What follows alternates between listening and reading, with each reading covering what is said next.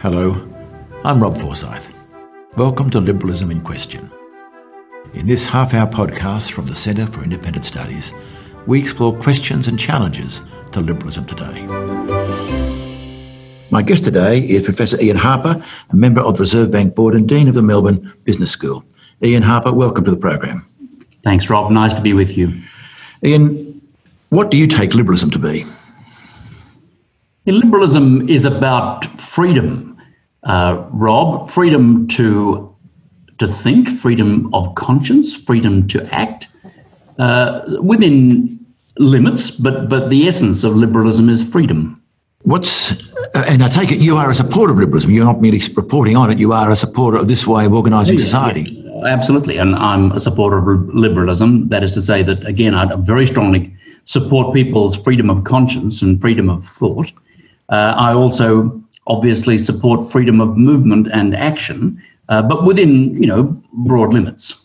Perhaps I should mention that you're talking to me today from Melbourne during one of the strictest lockdowns in the world, I suspect. Yeah. So that's a restriction on movement. Well, there's no doubt about that, Rob. It is a restriction on movement, and I wouldn't be alone in thinking through exactly how you trade that off. I mean, I don't like being locked down as much as anybody else does, but there is a broader public good here that's being served. At least that's what we're hoping is the case, and I'm pleased to see the numbers come down. But I think that so there's 2 points there. The first is that, yes, I do accept a case for restrictions on liberty, in this case, freedom of movement, as you point out, but that those restrictions should be minimal, and they should be, if they're there, removed as soon as at all possible, because the primary good here is liberty of movement and action and thought. And of economic activity? You are an economist, after Yes, all. I'm an economist, yeah. Well, so when I say freedom of action, I guess that's a wide spectrum there. I would certainly include the freedom to buy and sell, to truck and trade, as Adam Smith used to refer to it as. And, he used to use the phrase laissez-faire, laissez-aller, that to let things go or let things be. In other words, the sort of base presumption here is that economic activity should be free. And there are arguments when you might want to restrict it, but it ought to be free unless those arguments can be made to hold to restrict it. Am I right that, as you understand it, liberalism is as much, I'm going to say prejudice, I'll use the word prejudice, a commitment, a priori commitment to where possible freedom rather than a strict doctrine? Well, I think so. That's almost, innate in the term liberal itself, that you're wanting to be flexible and open. You're not wanting to be doctrinaire or rigid. And as a liberal, I'm somebody who gives the presumption, if you like, in favour, or presumption of innocence to freedom, that is the primary good. But as Edmund Burke, who was a conservative as it turned out, but he did point out that, these things need to be within constraints, because sometimes there is a greater good to be served that may cut across liberalism or liberal ideas for a time anyway. You're not a libertarian in that sense. No, I've not been a libertarian. I mean, I have many friends who are, and I respect their position. But no, I don't subscribe to libertarianism, but certainly small L liberalism, that's for sure. Now, now I'm going to ask shortly what are the alternatives and how do you think it's going, but can I ask you why you subscribe to it? Well, I'm going to give you an answer that's based in my religious conviction, Rob. I'm a Christian by faith and by conviction. And one of the teachings of the Christian church, drawn, I might add, from its Judaic roots, is that each and every human being is made in the image of God. And Christians believe, as do Jews, that God is, of course, perfectly free and unconstrained, completely free to achieve God's will. And that we are made in his image, again, gives a presumption that aspect of godness is conferred on us. And so, human beings ought to be free in order to determine the good and, in fact, of course, to walk away from the good if that's what happens. But that's an essence of their self-determinism under God that I believe very strongly in. So I see a strong conformity there. The fact that people are made, in my view, in God's image gives them an innate freedom, which needs to be respected and protected, in my view, at all costs. That's a very interesting answer, one I didn't expect. Now, does that mean that you are a liberal because of your Christian faith, or did you were you a liberal before? Oh, well, that's my particular story, I guess. I was a liberal. I had that outlook or that mindset, if you like, prior to my becoming a Christian convert, which I did in adult life. And anybody who's interested, I've written that down in a book, so it's not as if it's a state secret. And I suppose, when I came to my faith conviction, that did cause me to revisit quite a number of things that I'd taken as read, in particular in my profession, as you say, as an economist. But I came out of that time, Rob, convinced, if anything, of what I've just pointed out to you, that there was a strong conformity. I don't think it's ex post rationalisation, as unkind critics of mine may draw that conclusion. I don't think that's the case. But I'm going to say that I became reaffirmed in my conviction of the importance of the freedom of individuals as I learned more and more about the roots of my own faith and religion. That's very interesting. I don't want to spend too much time on this, but it's an important question. It could be said by some that liberalism only arose in the West when the power of the church certainly was limited, and that for many centuries, church-dominant societies were not liberal societies. Yeah, I think that's a fair criticism, and I think that there's a lot of history there to get your head around, and there are clear instances where you'd have to say that the supremacy of the church, where it had a very strong influence over society, was anti-liberal or illiberal, let's say, and doctrinaire. I would accept that criticism. My own view is that there is often a gulf, tragically, between what I take to be the tenets of the Christian faith and the practice of the church. It's not a gulf which is sort of always there. It waxes and wanes, but at the end of the day, my faith is in the God of the Bible as revealed in the person of the Lord Jesus Christ. The church has been ordained, as you well know, by Christ and has a particular relationship to Christ within the Christian tradition. But the church, bluntly, is full of fallen sinners like me. So in fact, you're saying that from your point of view, that tyrannical or oppressive or dominant role in society was in fact, in some sense, in contradiction to the teachings of the Christian church as you understand them. Well, yeah, exactly. The teachings of the Bible, that's for sure. But just in pursuing that, just one piece further, Rob, some listeners may well be aware of a book by a man called Larry Seidentop, an Oxford Don, who wrote a wonderful book on the individual and the origins of this notion of individuality and freedom that we have. And he advances a very detailed thesis for those who are interested over against the position that you were putting, that the church has stood for illiberalism. In many respects, it's the freedom of the individual and this idea of the imago Dei, that we're made in God's image, that has infused notions of individuality, liberality and freedom down the ages rather than standing against it. I don't know whether you're familiar with the work of the historian Tom Holland and his book Dominion. I am, actually. I can't claim to have read it. No. His thesis, a provocative one, is that in fact almost everything that makes the West what it is, including liberalism, has its deep origins in Christianity, even if those who believe it think Christianity is rubbish, but they cannot help but being heirs of that tradition. I think that's right. It's a very provocative thesis, but one that's quite challenging. Well, it is, and there's echoes of the same notion in Greg Sheridan's recent work for those a bit closer to home, and I think it's all too easy. Well, in many ways, it's a false dichotomy.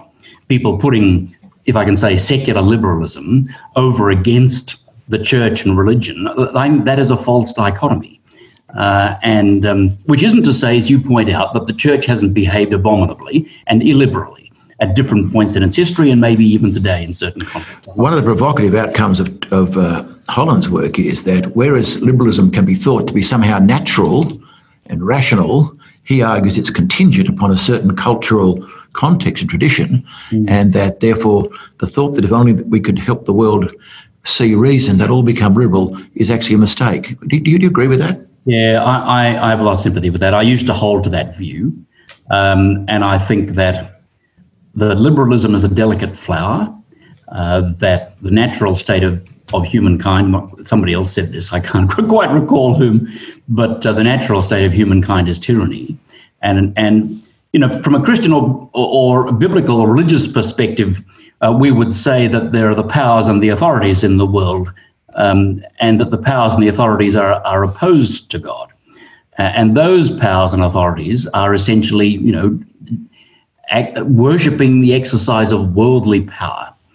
And that is the natural state of the world. The gospel, the Christian gospel, is a gospel of love to release us from that power. That's another story, Rob. But again, it's part of, it's where I see the conformity in the two, that to be a liberal, to really value the freedom of individual conscience and individual action, is something which places the individual, whoever we happen to be, at the center of this, not breaking people up into different constituencies by race or creed or background or age or skin color or whatever, but by the fact that each and every one is made in God's image and is therefore deserving of respect and deserving to have their autonomy respected. That's where I'm coming from. This is Liberalism in Question. I'm Rob Forsyth, and my guest today is Professor Ian Harper from Melbourne and the Reserve Bank Board. Ian, I want to move off this topic in just a moment, but I'm rather surprised. I think most people would regard clerics and other notables in the church and other places, when they talk economics and politics, tend to speak not liberalism, but much more concern for greater state engagement and often are suspicious of the individualism of liberalism. Have you found that? And if so, why do you think that's true if what you believe is true? Well, I have found that, Rob, but it's not uniquely true. It has to be said that there are many Christians, as I've discovered, who have a suspicion of the power of the state, and plenty of examples where the power of the state has been ill-used, most especially against individual Christians and let alone the church. But there is running through the church and through Christian teaching and through the teaching of Christ himself, as you would know, a strong emphasis on community and relationship. So yes, we are individuals, but you know, the answer to what was supposed to be a question, you know, a rhetorical question that the prodigal son's elder brother asks, you know, am I my brother's keeper, when challenged by his father? The answer to that question implicitly is yes, you are. Now, not in a way that you would constrain what your brother's doing, but that you would have a very high regard for your brother and for his welfare. In that context of that story, I'm using brother, obviously, it's meant much more broadly than that. And I think that where the church gets a bit hung up then is to think, well, the only way that we can be caring for one another in relationship, in community, caring for one another's welfare, we're being one another's keepers, if you like, is to impose that literal keeper status, that we have the power of the state to ensure that you are kept in line. I don't think that's what the teaching is about at all. For me to see you as my brother, so to speak, means that I have such a close concern for your welfare. It's as close as my own. It's you know, love one another, right? As we love ourselves, and so that it's my desire for my own freedom of conscience, my own freedom of movement, my own freedom to self-determine, which would want me to have the same for you, right? And for us in life and community. But Ian Harper, you know, in fact, you know very well that that's not the way society is working, and that there is a great deal of freedom can be used for exploitation, can control of others. Can I give you a quote from just recent comments you made? I think reflecting back upon the Banking Royal Commission and subsequent revelations. You said, I quote, regulation is a poor substitute for culturally embedded moral restraint. Yeah. Would you explain what you meant by that? Oh, well, if you haven't got people's hearts and minds, if they don't have anything internal which would lead them to make to do the right, to make the right decisions and to avoid self-serving behaviour, let alone destructive behaviour of others. If there's nothing internal, Rob, then you can design all the laws and restraints you like. They will be undermined because, of course, the limits to human ingenuity are non-existent. People will find a way through. In fact, that's the next sentence you make. You may call it a poor substitute, but you then go on to say, and I quote, but when the latter is non-existent, that is moral restraint, regulation may be necessary to secure the public interest against the worst excesses of self-serving behaviour by those in position of trust.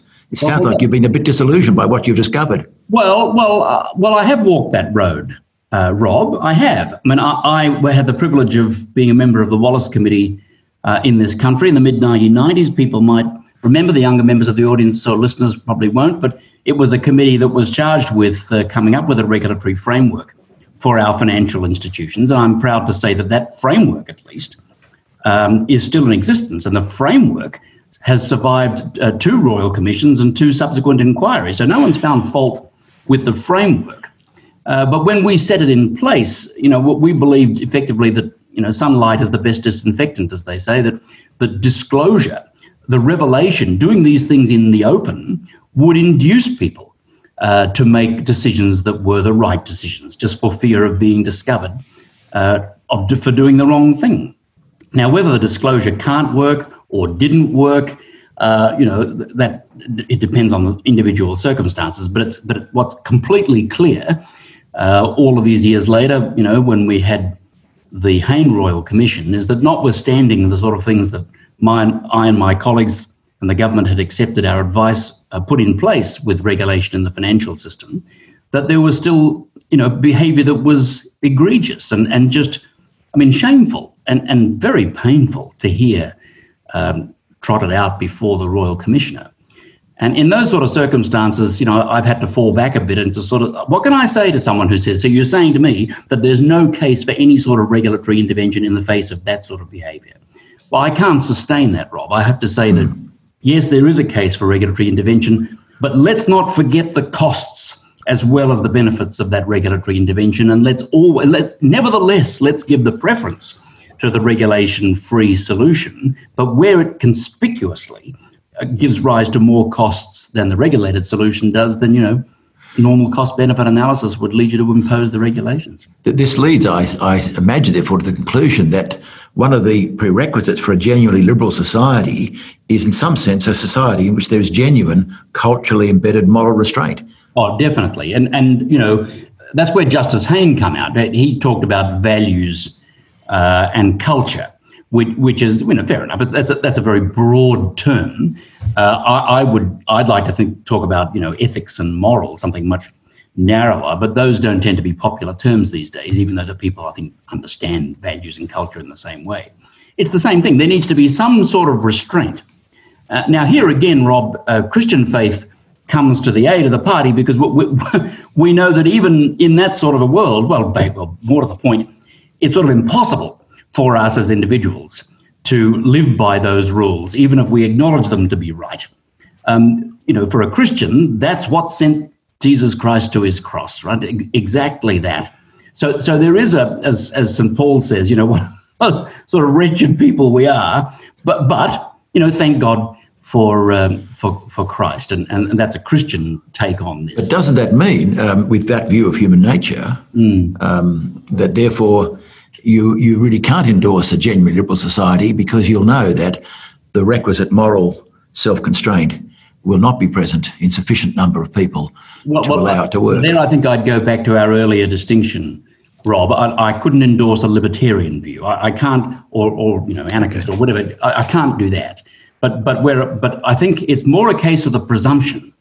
I want to have a presumption in the favour of liberty for the reasons that I think I've tried to explain. In fact, let me unpack those reasons a bit further. You talked about a cost. You said we have to sometimes have this regulation necessary to secure the public interest against the worst excesses of self-serving behaviour. But you said also there's a cost. What's the cost of that? Well, at one level, the cost is actually restraining people, right? Because you can't design these systems in ways that will just restrain the evil behavior. You end up having to sort of restrain everybody, a bit like, everybody having to be kept in after school because of the infractions. Or in lockdown, perhaps. Oh, well, indeed. That's well, maybe the curfew aspect of what we're experiencing. The Premier, Mr. Andrews, has recently sort of more or less admitted that, to my mind, that I needed to stop people moving around. But why can't you just ask people to do that? Well, you can, but they won't stop, right? And therefore, we have to do this on pain of... Does this restraint also have an economic effect? Does it make people less prosperous? Well, that's quite clear. Absolutely right. I mean, it's a wonderful, in that sense, although scarifying, lesson in economics that when people have to move around and they have to get together to be able to do business. Sure, you can do it online, and that's not a bad substitute. Thank goodness we've got that. But at the end of the day, that is not going to return economic activity to the levels it was before, because people need to be together. And does that principle apply to all regulation, in a sense, then, that when we need to restrain, that in fact... Yeah, economists talk about the excess burden of regulation, right? Yes. Without getting too technical here, effectively what that means is there is an economic cost. Every time a regulation stops two people engaging in a trade, which is, illicit, right? I'm not necessarily talking about, drugs of dependence or selling body parts or something, but illicit trade. Whenever a regulation stops that, and they're too blunt not to have some effect like that, then that's an economic cost. And the same is true of taxes and other forms of intervention. They all have what economists call an excess burden or deadweight cost, call it what you like. And that type of cost, which is at its essence the impact, the economic impact, or playing out of a restraint on action, on freedom of action, that has to be set off against the benefits. The punitive benefits in terms of stopping the bad behaviour. And really, I guess where I'm coming from is that, in season and out of season, you need to be doing that calculation and, as necessary, changing the interventions to ensure that you keep on the right side of that benefit cost analysis. Can I just come back a slightly bigger picture here? Do you think that belief in liberalism as a good way to organise society is under a bit of a cloud at the moment? Yeah. And if so, why? And why? Why do you think that's so? Well, I think that's a very deep question. Let me say that I think that there is the rise of what I would say an ugly authoritarian strain, and I think it's got something to do, Rob, with a sense that the Western liberalism, and partly because people associate it with the church and religious views which they regard as either intolerant or having, covered up such gross evils as child abuse and such like, that there's a blanket suspicion of liberalism and the Western tradition, and a leaping towards authoritarian solutions, which the West has become, has tolerated racism, or as a result has produced racism, has produced a bunch of other things that, transphobia and homophobia and this and that. And we need authoritarian interventions to stamp this out. And we can't allow people just to behave the way they would behave, because if they do, then there'll be rampant racism and such like. For me, my view is that is a very regrettable turn of events, because it really spins on its head the sorts of things that famous campaigners against racism like Martin Luther King said, where we want to be completely blind to what the colour of a person's skin, and we're judging by the content of character and action. St. Paul in the Bible says the same thing. There is no Greek or Jew. There is no black or white, male or female. We're all one, made in God's image. And at the end of the day, as a Christian, I find that fundamental calling to recognise what we share in our humanity. That's what we share. Then all the other things that divide us ought not to be the things that organise our society and organise the way we think about the world. In that sense, Rob, I think that there is a great conformity between liberalism and a Christian outlook on life. Well, this raises what would have to be, I think, my last question, although I'm happy to give time for answer. Yeah. If that's true, and let's assume for the moment that the impact of the Christian faith and in the Western world and the Western world is declining, waning. Does that mean that liberalism will wane, or can it live on its own, having been launched by this historical phenomenon? Does it have the power to survive without its underpinnings around it anymore? Well, I'm going to say I don't think so, because it's like you're cutting off liberalism at its root. Even if people don't recognise where these ideas have come from or acknowledge the role the church has played, I mean, I'd like to think that they would, but even if they didn't, what they'll discover is that when you cut the root off, the flowers die, and then I'm very, very concerned about that.